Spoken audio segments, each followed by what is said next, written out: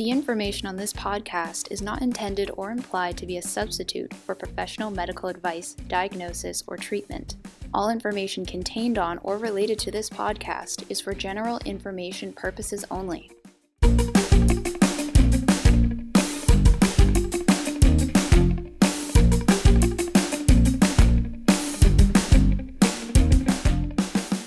Welcome to episode 2. Today we are going to talk about relationships. Intimate relationships, Work relationships. and relationships with your healthcare professionals. And we wonder, can you keep your disease a secret? I'm Lisa. And I'm Chantel, and this is Guts. And Glory.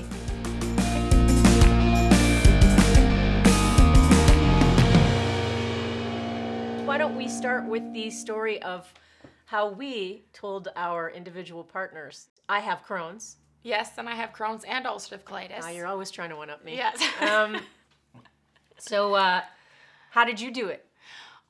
Well, you know, I'm not one to keep secrets. I didn't notice that about Yes, you, Chantal. I actually shout things from the rooftops whenever I can. Yeah, I have to chase you off my roof many times a day. But with my partner, with Daryl, I actually told him on our second date. I would have told him on the first date, but it was very short. We just grabbed a drink and that was it. We went.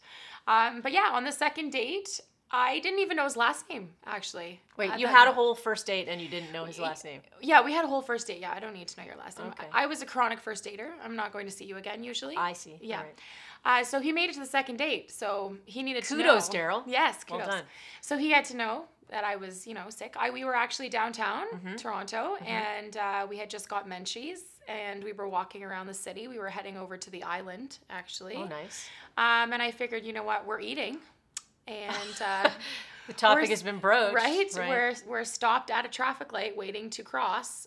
Might as well just tell you. So I actually just started like, hey, I've got something to tell you. And he was like, sure, no problem. What is it? And I'm like, so I have Crohn's disease. I'm not really sure if you know what that is, but it's chronic. And did he know? No. No idea. He had heard about it, but he didn't know. He's like, I told him it's chronic. It doesn't go away. Yeah.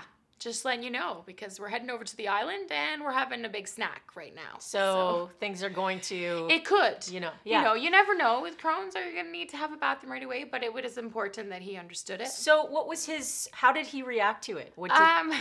His reaction actually right away was, oh my goodness, like, okay, so we don't need to go to the island. Like, we can stay here. Very compassionate about it. That's very sweet. And I said, I want you to make sure that if you have any questions that you ask me, please don't be, ashamed to ask. And, people always have questions, but on a second date, are they going to ask right away? Right. So I just, started giving him answers to the most common questions. Like, what is it? What does it mean is going to happen? Told him I take medications. Sometimes it causes bathroom issues. I go to the doctor a lot. I just kind of gave him my, 30-second elevator speech. Yeah. Why you too should have Crohn's. Right? Yeah. And let him know that it definitely doesn't control my life. However, there are times when the disease does take over, and there's nothing I can do about it. How long till you guys endured a full-blown... I was actually coming out of one when I met him. Okay. I was still on my upward climb of getting better from a significantly bad flare, where I was hospitalized for a couple of weeks, actually. I was even down my normal weight, which I thought like, oh, I'm going to plump up, so you better get ready. But I would say it was about 6 months before I got really sick again. I wasn't as sick as I was before I met him, but I did have a flare that put me in the hospital for 2 days, and then I was ill at home for quite some time. And then a couple of months after that, I was sick again, but was able to manage at home with increased medication that my doctor prescribed. I truly feel, though, he hasn't really seen the worst. Even yet? Even yet, yeah. But, And how long have you been together? 2 years, almost 2 years. But again, like I said in the previous episode, my 2 worst years were, between the 2012, 2014. And I really hope I never go back to that point anyways. But that is, I'm glad you asked, because that is a fear that I have. That even now, of being together as long as we have bought a house, is he going to be able to handle it when I have those significant flares? Yeah. truly, I think so. You know, he loves me, and if roles were reversed, it wouldn't mean anything to me. I would work through it with him. Yeah. Well, you know, it's interesting because I will tell you the story of myself and getting together, but I think about, I look back at the pattern of relationships I've had over my life, and I think having Crohn's disease made me a very individual. Yes. Like independent. I'm very, very independent. Yeah. And I tend to manage all my own shit, literally, because I feel like there are things that are just a part of me that you can't change. I don't want to dump on anyone else. I want to manage that. I want to protect people from my disease. Yeah, which is why I actually think I was a chronic first dater, because one, like you said, the shit, I don't need your shit on top of all the shit I'm dealing with. Yeah. And number two, you don't need my shit. Yeah. And I was very self-conscious of that, actually, and not wanting to impede on other people's lives. You deserve someone nice and normal, not me with all my baggage and my disease. You don't need this nonsense, you know? So Sam and I actually got together. I was a member of a comedy troupe in Toronto, and Sam was also a member of that comedy troupe. And our friendship developed on stage. Because our lights would come up, we'd do scenes, we'd write scenes together, and it sort of grew into this lovely friendship. And full disclosure, I was married to somebody else, and it wasn't going well. And I met on Tinder. Okay. All right. So pre-swiping left, I met Sam on stage with a different kind of swiping. And so we traveled a lot in a van, and we would go, and my health was up and down at the time. I was living as an actor, and that causes a lot of stress, a whole topic. So we would have these trips where we would get in a van, and I was the only one with Crohn's, and we would go on the highway, and I would pray that I was going to hold it together on these trips. Yeah, that I wasn't going to be the one who had to stop to the bathroom. And I will say that it was part of that time in my life was a part of me discovering what an incredible role stress played, because as soon as I got into doing this thing that I loved, a lot of my stress went away. So I was doing this comedy and I was traveling. So you would naturally start to feel better. Yeah, so I guess I presented this air of confidence and having everything together. You look fine? Yeah, I looked fine because I was doing well, and while I was nervous about these road trips, I would notice that I was getting better. I was feeling better all the time, so I presented as a very healthy person. So you didn't tell him then up front? So I didn't. It was almost like you had no need, No, really? I didn't really tell him until after both our relationships had failed, and we were stuck with each other. And then I told him, because then when I even remember, like, I would stay over at his place when we were dating, and if I would feel my stomach getting weird in the middle of the night, I would quietly sneak to the bathroom and try to, like, hide it, because I turn the faucet on. Yeah, turn the faucet on, turn the bathtub on. I gotta take a middle of the night bath, just because depending on what I had eaten, or I didn't want to. Well, that's an embarrassment. It's embarrassing. Yeah, absolutely. So, so eventually I told him, and he was very accepting about it. It was very cool. Like, I mean, the thing that I find so funny. How long have you guys been dating? We'd been dating for 6 months. Before you told him? Yeah. And how long have you been together now? We've been together 14 years. Oh, yeah. So he definitely he's fully stuck for life. Oh, he's he can't get away. There's no you might have noticed the chain on his leg doesn't actually let him outside of the yard. So it only stretches that far, and then I have to come unlock it and put his invisible bracelet on so that he comes back. But the thing was that once I told him, I felt this incredible unburdening, Absolutely. Like, it contributed to me feeling extra healthy. Yeah. So Did he know about it? Had he heard of He didn't know about it. But here's the thing. We had both been through so much at the time. Like, we had each gone through a divorce. We had moved all over the place. I was moving for work. I lived in Chicago for a while. I moved back to Toronto. I moved back to Chicago again. I moved back here. There was so much on the table that like this problem, It just seemed like nothing to him. So You he's were like, both in we'll a- deal with You that. were both in a vulnerable place Yeah. as well. And I think when you're, like, I told my boyfriend much earlier, obviously. And I think part of that is when you're on your first couple of dates, you are in a vulnerable place. Yeah. You are afraid to say something that's going to upset somebody else. You know, you're putting on a show. Your best you. You're putting your best This is you your out best there. you. And sometimes that's a very vulnerable place to be. And sometimes you exaggerate the qualities about yourself that are great. Like, Yes. hey, look at me. I'm Yeah, absolutely. fantastic. No You wear your problems. best clothes. Yeah. Like, everything is always a show. And of course, before, you know, Daryl is somebody I can see myself being with for the rest of my life, obviously. And I had dated people prior to him having been diagnosed with Crohn's and ulcerative colitis, and I didn't tell them like I told him. Yeah. And a lot of that reason was because I wasn't in a place where I accepted my disease. Yeah.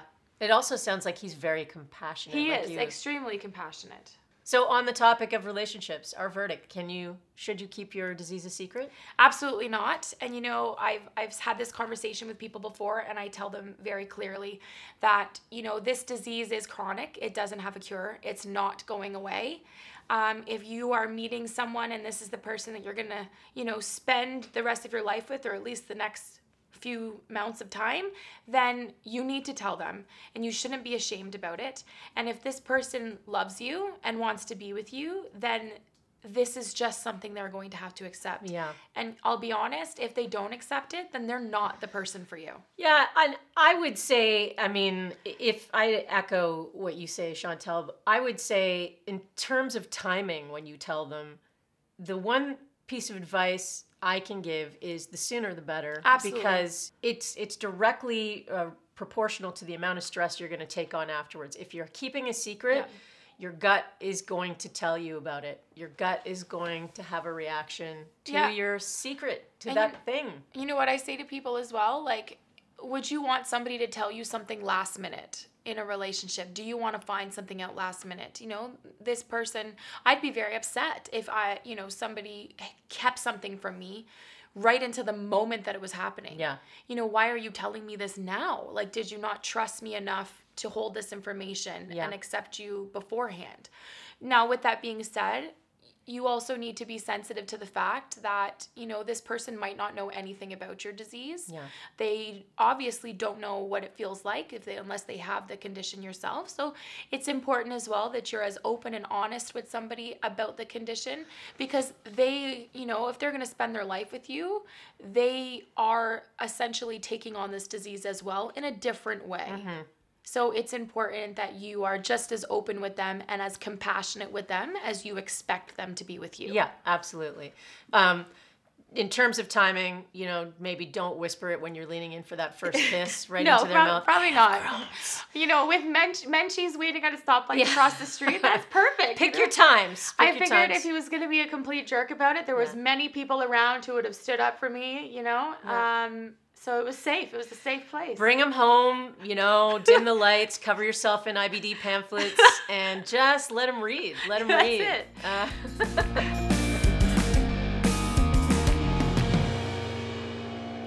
All right, so now we're talking about work. Should we tell it work, Chantel? Absolutely. In my opinion, you should be disclosing this information to the people you work with, to your bosses, to your union, whatever the case may be. Get a skywriter out there. That's it. Write it in the sky. Now, you teach grades 7 and 8. I do. And I know that you talk to your class. You use it as an opportunity to educate your class about Crohn's disease and ulcerative colitis. So was it simply because you wanted to explain why you were leaving the room? What was your good thought process there? Yeah, that's a good question. Actually, I disclosed my information to the principals. In the first staff meeting, I let all the staff know as well that I have this condition. The union for my teacher board is well aware of my condition. The board I work for, well aware of my condition. And, you know, I do use it. I tell my students as well, and I say this to adults, I work with kids every single single day. I'm surrounded by children 7-8 hours a day. Sometimes, your job means you work with adults 7 or 8 hours a day. But these are the people that I'm around all the time, and they have a right and they should know, what's wrong with their teacher. Why would their teacher be looking this way or feeling this way? And for me, it's not so much a bathroom issue right now because, that's not where my flare is taking me at this current time. I'm more struggling with, inflammation of my joints. I have a lot of appointments for infusions, for iron and injections of B12. And sometimes I go to work with an IV in order to keep myself hydrated because I'm unable to drink due to ulcers in my esophagus or whatever the case may be. The next generation, in my opinion, I believe that the kids growing up these days, despite what we may see on the media, are really going to change this world. Oh, yeah. And the only way that they're going to change this world is that they're educated. When I tell people about my disease, I don't tell them in terms of to give them a list of all the symptoms and what to expect that could go wrong with me at work. I tell them about my disease and then I educate them on what it means to have this disease.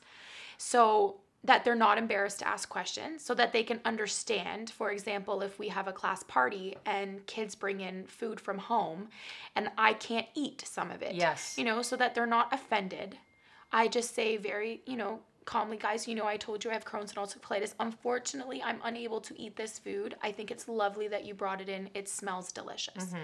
And it is amazing how compassionate 13-year-olds can really be. That's very, very comforting. It is. Because, we often hear about that age group being bullies and, and I think that building empathy in the schools is super important, So I think that's really great that you're able to be there confident and you're also able to educate them in that way about an invisible disease. And in terms of my principal and stuff, knowing that's my boss. Yeah. And if I'm not well, or, I need accommodations, I need to keep something in the fridge in the staff room, or, the other day students had to help me carry some of the things to my car because my joints were really swollen and I was having a hard time moving.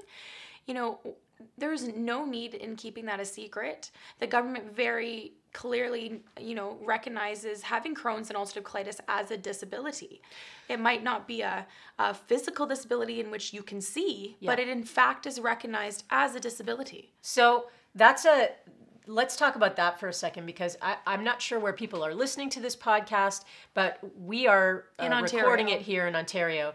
And in Ontario, the laws are very clear around the support you have as a patient in the workplace with Crohn's or ulcerative colitis. Even non-unionized industries where you don't have a union that essentially protects the workers' rights, you are protected in Ontario regardless of union or not. And I think that's something that some people don't know. And I think this is what leads to the fear of people saying, absolutely not. If I disclose this information to my boss, I'm going to lose my job. Right. Or they're going to find a way to weed me out. Yeah.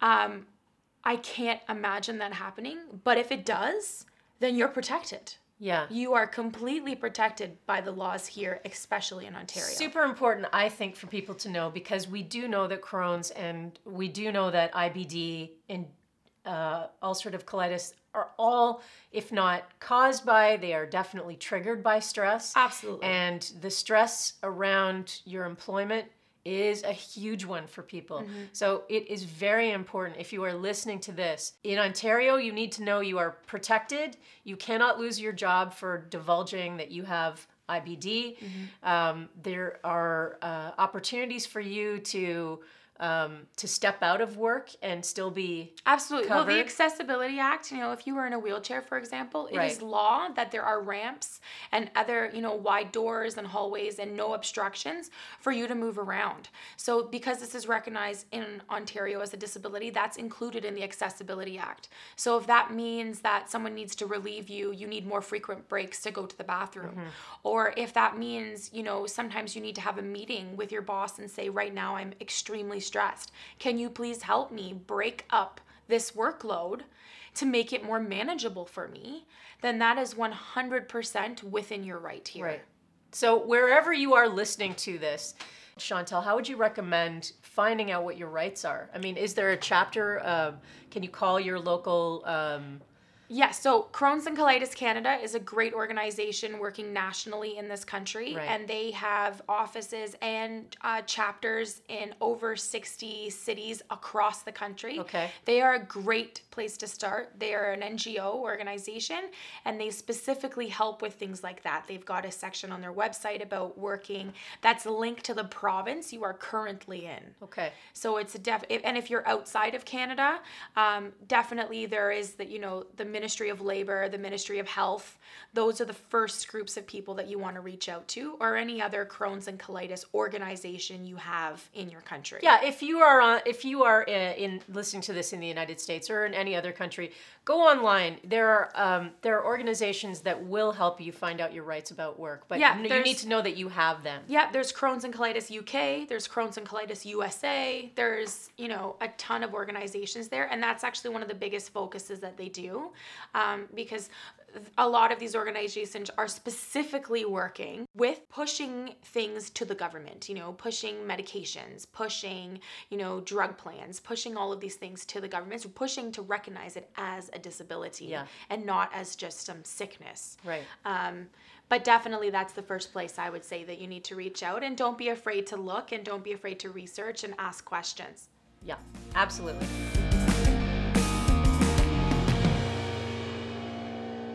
Now we're going to talk about the most important relationship in the world. Yes. The relationship you have, maybe not the most, but one of the most, with your healthcare provider. Yes. Yes, and when we talk about healthcare providers, specifically we're going to speak today about your various types of doctors, the nurses you will come in contact with in your journey with IBD, as well as your pharmacist. And I think that is really interesting because that's something people would never even consider. Yeah. And my pharmacist is a saint. If I didn't have him, I would probably have more difficulties than I have right now. He has definitely red flagged a lot of things for me, and he has educated me in amazing ways. Okay, so let's talk about that for a second. Talk to me about a pharmacist, a situation you've had where one medicine has not agreed with another one that you're taking.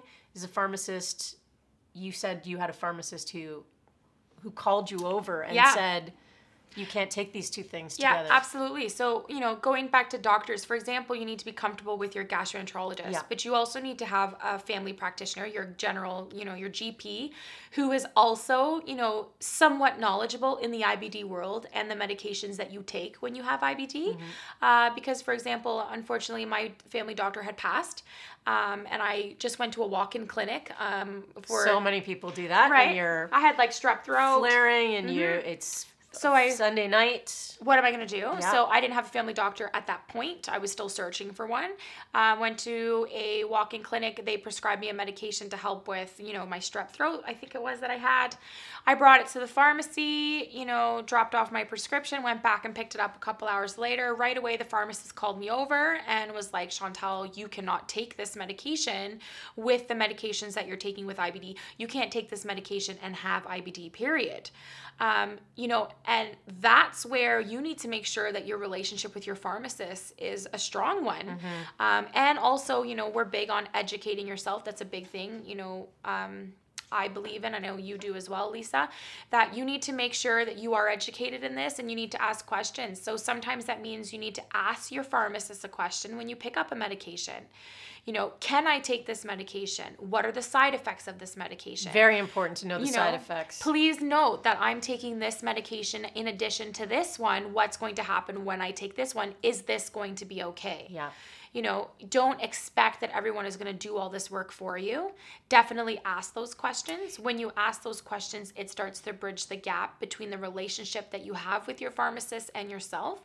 When that relationship grows, maybe you don't have to ask as many of those questions anymore because they're already looking out for you. Yeah.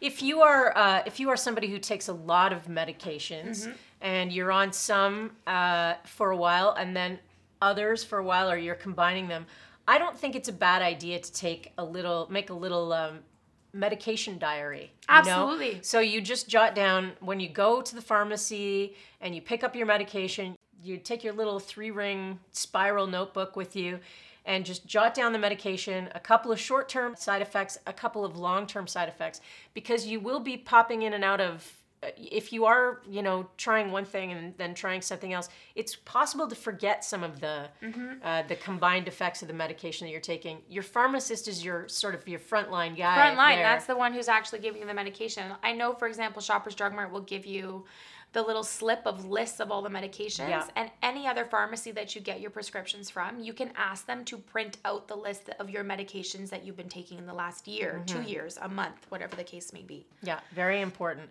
One thing that, is difficult for people is your healthcare providers, your pharmacists, these people can change over time, but you have the disease.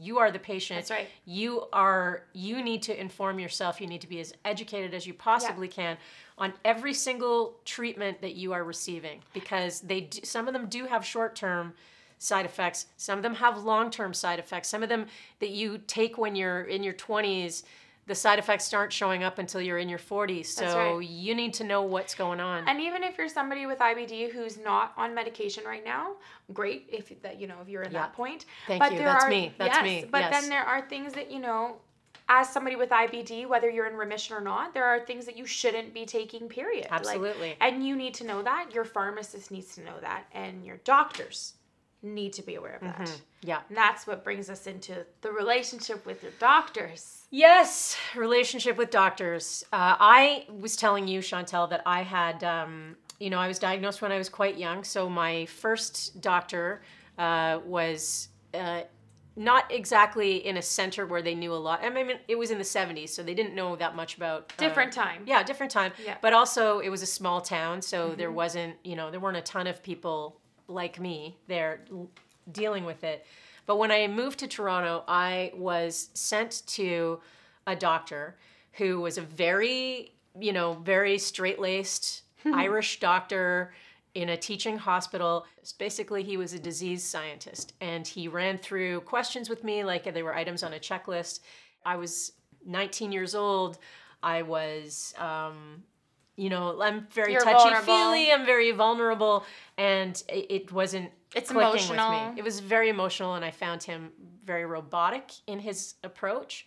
So he prescribed all the things. That's another thing. He prescribed all the treatments that I didn't like prednisone, and he wanted to put me on this massive dose of prednisone for a flare-up, and I just couldn't take it. I was feeling like, new doctor, new city, this is too much.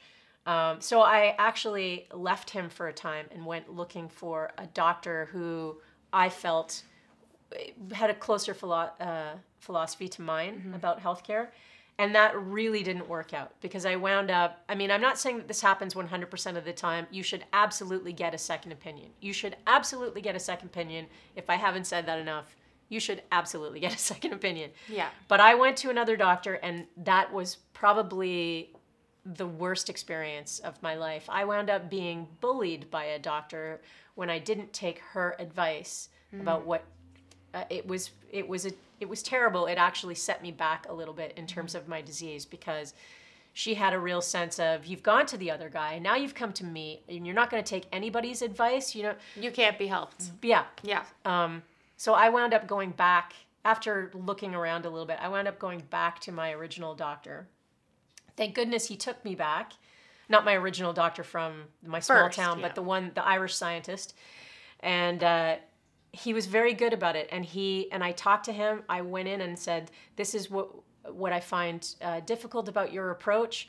This is where I need a little bit more help. And I was very vulnerable doing this, but I decided that if I was going to go with this guy, I was going to need him to meet me halfway. And did he receive that well? And he absolutely did. And I would say that I credit that doctor with getting through some of the worst times in my life.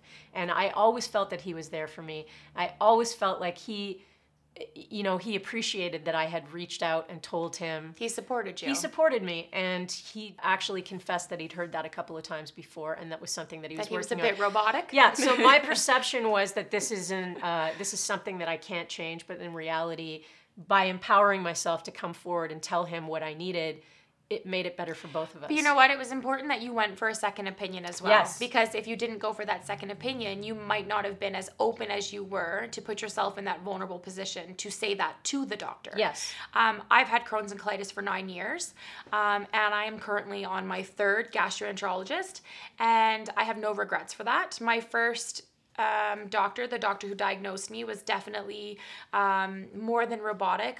Write it on a piece of paper, Google it. My second gastroenterologist was phenomenal. Just phenomenal. I was so comfortable with her on so many different levels. She was very compassionate and very understanding. And it was really something that was comforting to me to go and see her. I wasn't nervous. I wasn't afraid. I only have a 3rd gastroenterologist now. My disease got to a point, it got very aggressive, and she didn't have the experience with IBD at that level of aggression. She took it upon herself to say that to me openly, that she doesn't have experience in this area, that the disease has progressed much more than she knows about, and she is going to send me to someone who she felt would be able to better treat my disease in this current condition that it's in. And how did that feel? Of course, I was so sad. So that I was leaving her, but I am so grateful that she did that, and we still keep in touch now, and I know that if I couldn't see my new gastroenterologist quick enough, I could definitely go and see her. But definitely it is super important, as you said, you need to get a second opinion. Always. Never be afraid to ask questions. This is the biggest thing. 100% you need to educate yourself about the disease that you now have. Yeah. Educating yourself means asking questions to your team of healthcare professionals, your nurses, your pharmacists, your doctors, your GPs, all of those people. It means educating yourself by reaching out to organizations in your area that give you non-biased information about what it just means to be an IBD warrior. Absolutely. And it also means making, if that means you're reading things online, that's great. Always remember that the internet, take things with a grain of salt. Yeah, please, yes. Reach out to your hospitals that you attend, reach out to the organizations in your area and ask them, where are your peer support groups? Go and find at least one other person who has Crohn's disease or ulcerative colitis or any form of IBD and talk to them. Whether they're a stranger or not, as soon as you sit down with someone who is like you, it really opens up the gates and you become more comfortable with yourself. The more comfortable that you are with yourself, the more open you're going to be to being educated about what's happening to you, the more open you're going to be to questioning sometimes what your doctors are saying. Yeah. Questioning what medications they're telling you to take, questioning, the types of foods they're telling you to take, questioning how they're telling you to live your life. If you're somebody, for example, who wants to experiment with alternative ways of helping IBD, whether that's through food or, meditation or any of those things, then you need to make sure that the doctor you are dealing with is comfortable and is open to you experimenting with these other possibilities. Yeah, that's an excellent point. You don't want a doctor rolling their eyes at your pathetic attempts to deal with your disease on your own. I mean, this is your disease. You're the owner, you're the proud owner of this disease. So you get to treat it in any way you see fit, whatever works for your life. Your doctor is there to assist you.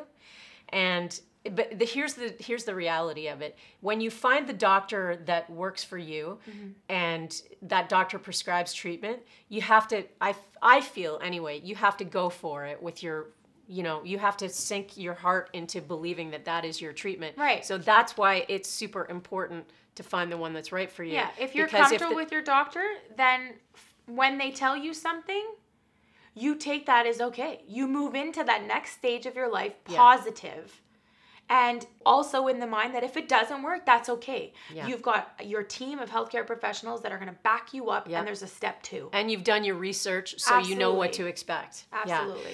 Yeah. absolutely. I think that's really important. And the same thing with your nurses as well. You know, if you have an ostomy bag, if you need to go for an infusions of medications or nutrients, the nurse that you're going to deal with, the nurses that you have in the hospital, you need to be comfortable with those nurses as well, because they're the ones administering, you know, your IV. You know, they're the ones who are coming in to help you out of bed in the morning. Yep. You know, those are the people who are doing those things for you, and that person needs to be someone you're comfortable with. Yeah, I think when we start talking about boiling it down to nurses, I think this is a whole subcategory to talk about right here, because these are people who are essentially, these are the people who are caring for you at your worst. Absolutely. And I remember that my mom was always an expert when I was going through this journey with this disease at a young age. My mom was such an expert at dealing with nurses and like the support staff around the doctor,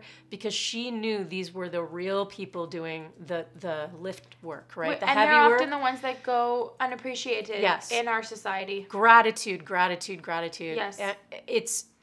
This is a philosophy that I have about going into the world of healthcare, and it is to show as much gratitude to these people as possible, because it really does come back to you when they've dedicated their life in order to ensure that, you know, you and the rest of the population stay healthy. Yeah.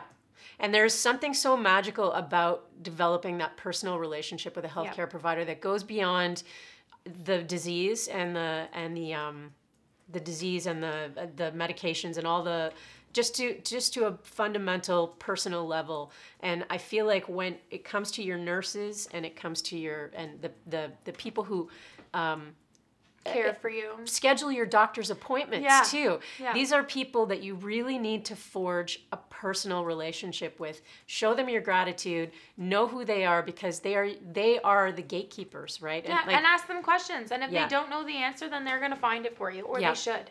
I think, in short, with all of these people, the most important rule of thumb to take with you is that you need to educate yourself. You need to ask questions and not be afraid to get second, third, fourth opinions if need be. Be a VIP. Yes. A very informed patient. That's it. A very informed patient.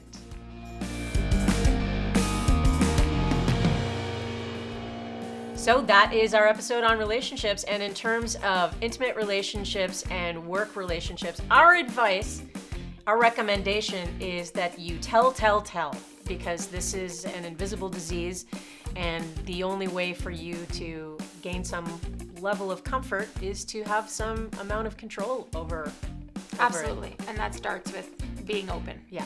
And in terms of dealing with your healthcare professionals, our advice for sure is to always ask questions. Don't be afraid to ask questions.